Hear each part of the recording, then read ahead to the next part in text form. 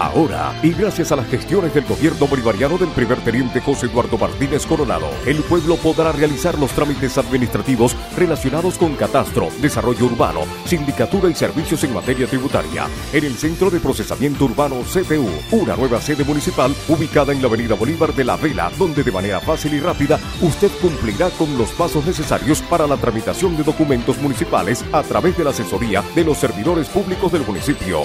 Centro de Procesamiento Urbano, ubicado en la avenida Bolívar de la Vela. Tramitación rápida de documentos municipales con atención al público en horario de oficina. En Colina, el patrimonio eres tú.